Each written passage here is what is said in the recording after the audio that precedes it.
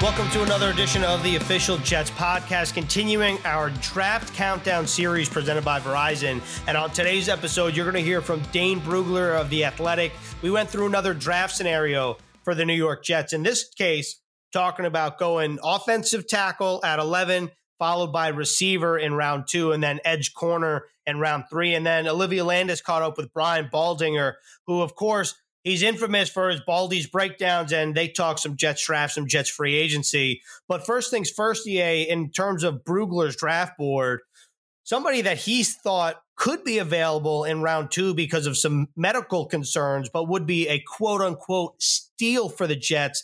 That's Colorado receiver Laviska Shenault. Wow, he's a big guy, right, Green? 6 foot, 227 pounds. I wonder if he's going to play at 227 on the next level. He led the Buffaloes in receiving the last couple years, and the 7th wide receiver in school history to eclipse the 1,000-yard mark in a single season.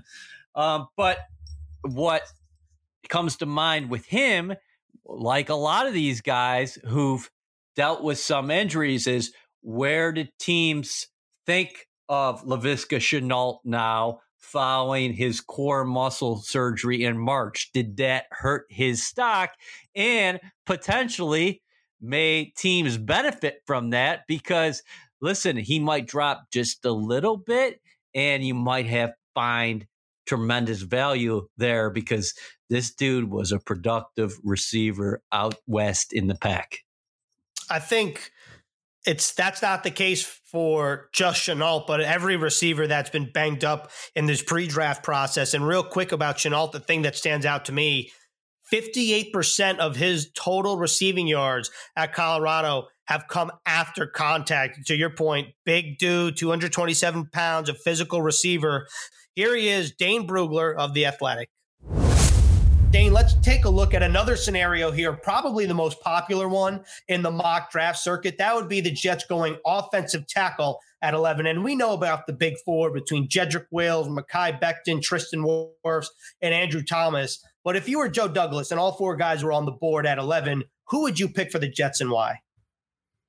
Personally, I would go with Jedrick Wills from Alabama. I think he's a great fit. He's a mauler in the run game, uses that natural strength, the heavy hands, where he can just steamroll whatever's in his way. And then in pass protection, he has the hip flexibility, the feet. He can hold his own. He played in 39 games at Alabama the last 3 years, gave up 1 sack. So this is a guy with a lot of ability. He's known more as a run blocker, but he also has the movement skills where he can hold up in pass protection. I think when you look at it, the biggest question might be, can he play on the left side?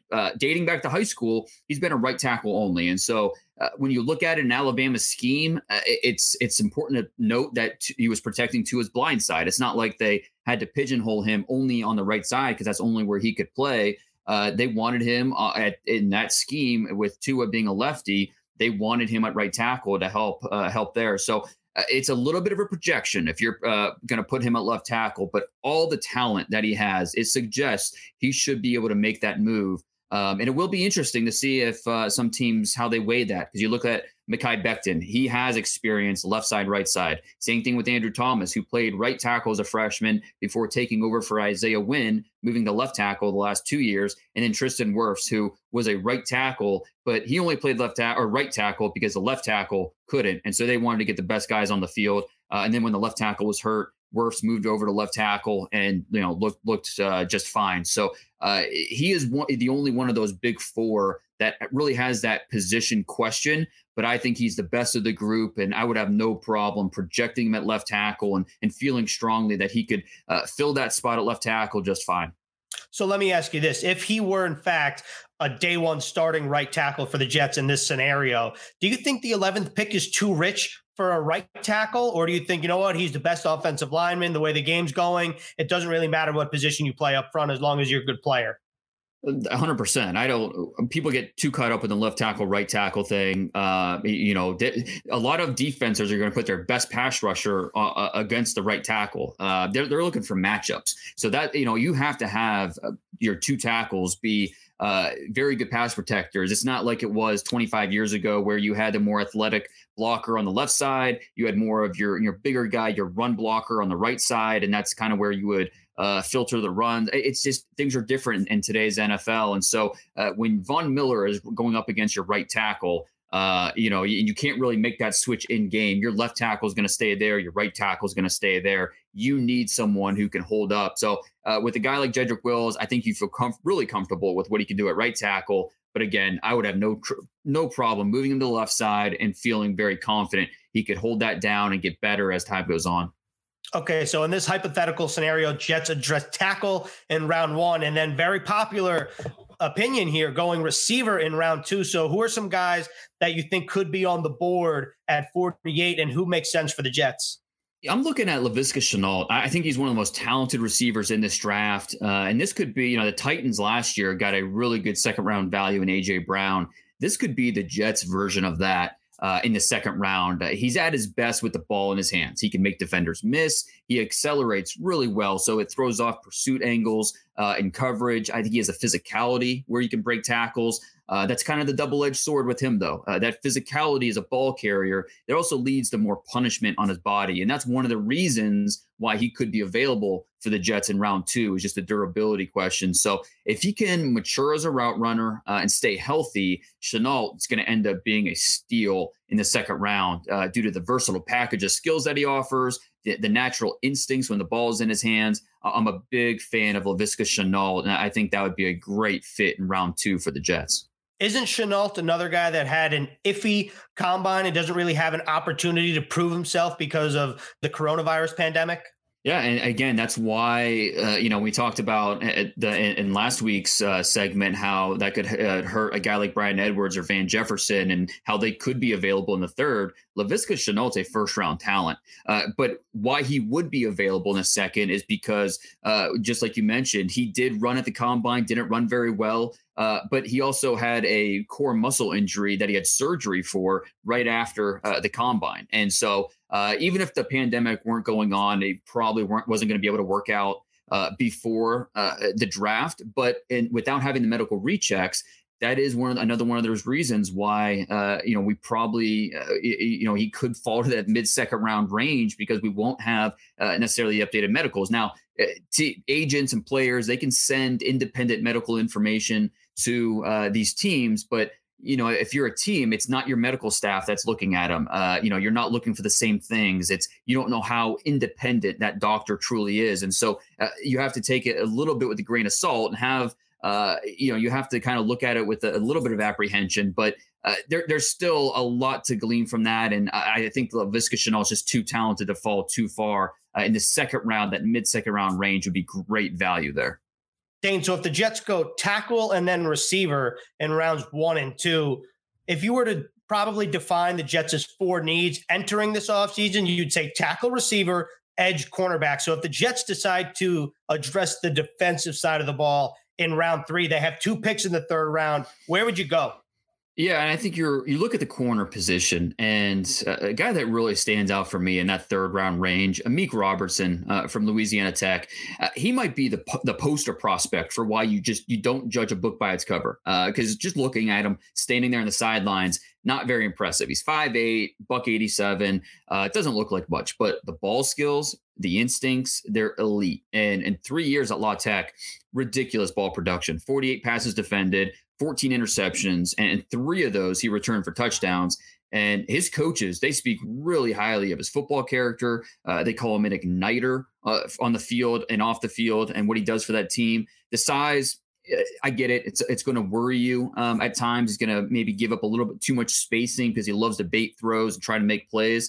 But the ball production, I think it's going to translate to the pro game. And he can tackle. So you plug him inside, he can compete with Brian Poole. You let him compete on the outside. He's going to add immediate depth to your cornerback depth chart. So love that fit. If you decide to go look more towards the trenches, look for an edge rusher. In the third round, Bradlee Anae, I think, is really interesting. A guy that did not test overly well at the combine. Not that it was very surprising. He wins with his first step. He wins with his hands. He's got a lot of savvy to him. There's a lot to like about him as an edge rusher. And again, talking about third round, he's going to have his warts. There's going to be things that you worry about with him. But the production that he put up at Utah, talking to the Pac-12 blockers, you ask them, who is the best offensive tackle you face this year? Who's the best blocker? More than not, they're going to mention Bradlee Anae because he is just a menace off the edge. So 3rd round range, that's great value for him. 2-part question here. One about Robertson. Do you believe that he can play on the outside given his size? And then in terms of Anae, like where is he come the first week of the NFL season? Is he a contributor? Is he a situational pass rusher? And what kind of tools does he bring to a defense? Yeah, I think Anae he's going to start as your sub package guy. You bring him off the bench. He's going to play on in nickel situations. He's going to be part of the rotation. And as he works his way into that rotation, I think we'll see a snap count increase, see more chances to get on the field, maybe include a few starts in there. And so you sprinkle him in and then see how much he can take. And then with Amik Robertson, I think ideally you're going to play him inside because he has a toughness to do it. He can tackle, and just the short area burst that he offers, I think can really match up well. But I don't think you have to pigeonhole him as only a slot guy. I think he can also play outside. He's just going to give you that immediate cornerback depth. And a guy, again, who's smart, he's tough, the energy that he brings and the ball production more than anything, the instincts that he offers. And this is a guy, people look at La Tech and say, oh, well, he had great production there. He had offers at LSU. He had offers at Texas, but he went to Louisiana Tech. So this is a guy who, even though he doesn't look like much, he plays with a chip on his shoulder, and he has more than just a production. The film matches up. So I think Amik Robertson somewhere in that 3rd round would make some sense. So just to recap here, Jedrick Wills at 11, Laviska Shenault at 48, and then the Jets double down on defense with Amik Robertson and Bradlee Anae in the 3rd round. And Dane, thanks a lot, and we'll talk to you next week. All right, thanks, Ethan. What do you think about that order and how realistic it is in terms of going receiver in the 2nd round, edge corner in the 3rd round, but up top, you take a tackle at 11? Well, of course, that's realistic. I mean, everything right now, if you're the Jets and you're Joe Douglas, is on the table. And what I keep on going back to in terms of the tackles is, does Joe Douglas have those top 4 guys ranked very closely together? Because just because one of the pundits or prognosticators say, hey, the Jets have a need there, they got to take tackle. Well, if you're Joe Douglas, you don't take a tackle there unless you think the value is there. The other thing to keep in mind with the tackles, and we continue to talk about this, is where's Josh Jones going to wind up? Where's Austin Jackson going to wind up? And then you just talked to Dane about Laviska Shenault. Oh, my God, the receivers, the names here is just incredible. I feel like we've been talking about this for so long, but I think that's the way you probably view the draft. Hey, can we get a receiver? Oh, can we get the tackle? Can we get the corner? Can we get the edge? And we'll have to see if that plays out that way in terms of those first 4 picks. Again, how does Joe Douglas have those guys ranked? And how is the board going to fall before 11? And is a trade back, I don't want to say a likely scenario, but how much more does it become realistic depending on how the board falls? Because the Jets could benefit from moving back. It'll be very interesting to see how this all plays out in just under a couple weeks now. And Olivia caught up with Brian Baldinger, who, of course, is a chameleon. Like I said, he covers the NFL when it's in season. He covers the draft, and really he's known for his Baldy's breakdowns. And here he is, Brian Baldinger of NFL Network. Brian, how are you doing? Thanks so much for joining us today. Well, it's a crazy period, obviously, for everybody around the world. We've never experienced anything like this. So, the people that are out there in the front lines helping, they get to be the rock stars right now. They deserve it. But we do have a draft coming up here in Olivia in just over 2 weeks, and it's going to happen. And teams, I love the draft. We all do. And I think America actually wants to really pay attention to what's going on, because I think it's the one time of the year where it really gives teams hope if they can get it right. Like I remember, Olivia, 3 years ago, the Saints drafted, they drafted Marshawn Lattimore, Ryan Ramczyk, and a running back that just happens to be all world, with the first 3 picks. And it changed their entire fortune. They've been in the playoffs, deep in the playoffs 3 straight years in a row. And you can look directly at that draft and how they have turned things around. And That's what any team can do if they get it right. Absolutely. And like you mentioned, the draft is coming up only a couple of weeks away. It's still going on. A lot of people at some point were like, is it going to happen? What are the next steps?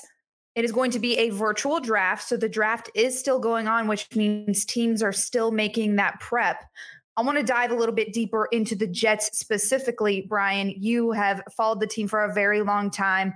Joe Douglas, in his first year as a general manager for the Jets, when you look at this 2020 draft, even though it's going to be a very different approach this season, what does Joe Douglas need to get done in those 3 days? Well, I think, he spoke last week, in one of these type of conferences, and he was very clear. In fact, it was covered by all of the newspapers the following day. But it was very clear that he told Sam Darnold's parents, I'm going to get Sam protected. He's not going to be a sitting duck back there. And I think he did a lot in free agency, as we all know right now. But I think he has a lot more to do.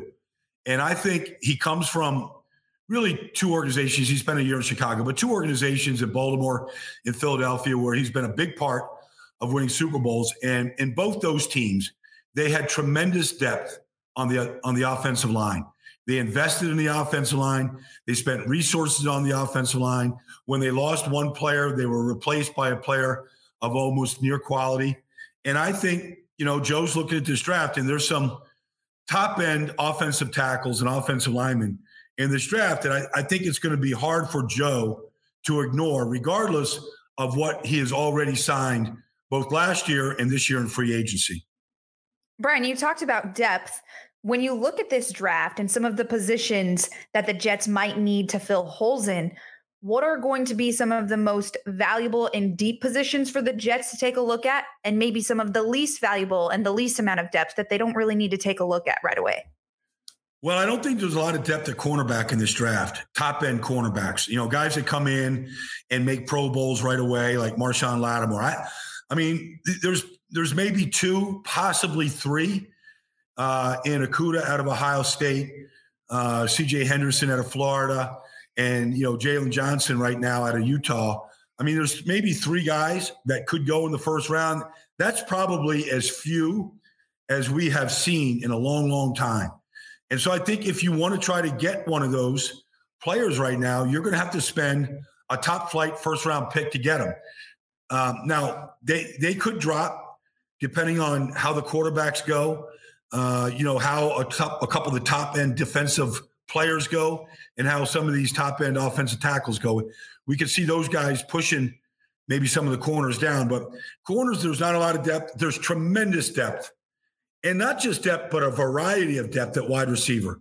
Maybe as wide a variety and as deep a variety as we have ever seen. If you want slot wide receivers, small, shifty, fast, quick, they have those. If you want big game-changing type wide receivers on the outside, we have those. If you want a guy like, a Henry Ruggs that's, as fast as Tyreek Hill, if not faster, game changer with one touch, there's those type of players. It's as deep a wide receiver draft as we have seen. Now, there are some guys at the very top end of this that are better than others, but it's a very deep draft at wide receiver. It's a good draft for offensive tackles in the first round. It's not a great draft for offensive linemen if you're looking for interior offensive linemen, in the middle rounds. There's just not a lot of depth there right now. So, wide receiver, corner, a shortage. There's some great defensive tackles in this draft, top-end defensive tackles. And there's three linebackers that are really interesting to study and watch, and all the different things that they could do that could be easy first-round picks. Brian, you already mentioned free agency. We know that Joe Douglas made a couple of moves to add more players on the offensive line. When you look at the draft, do you believe that he can still add pieces on that offensive line, or is it more of a free agency move from here?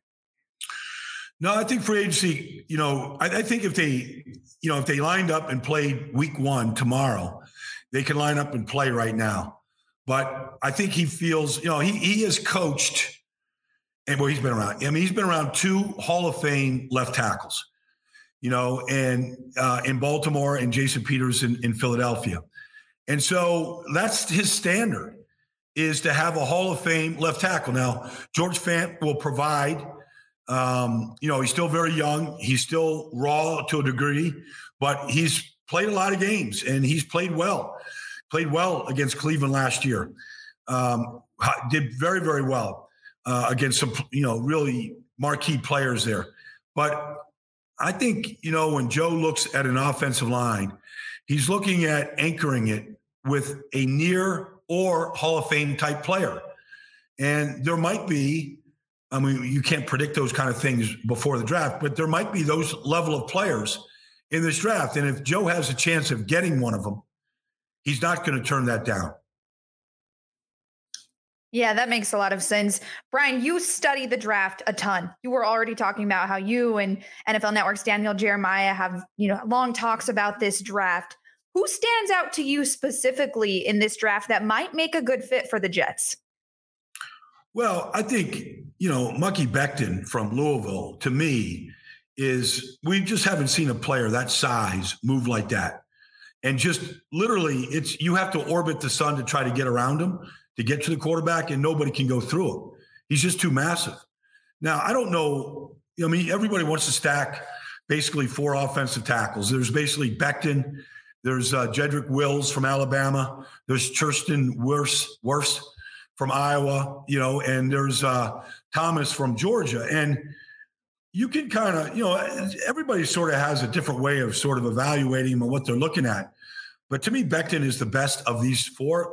If somehow he is there at number 11 or he's there at 9, I can see the Jets with their 8 picks making a move to go get him. But I think you plug and play him at left tackle and you just tell Sam Darnold, here's your newest best friend. Get to know him.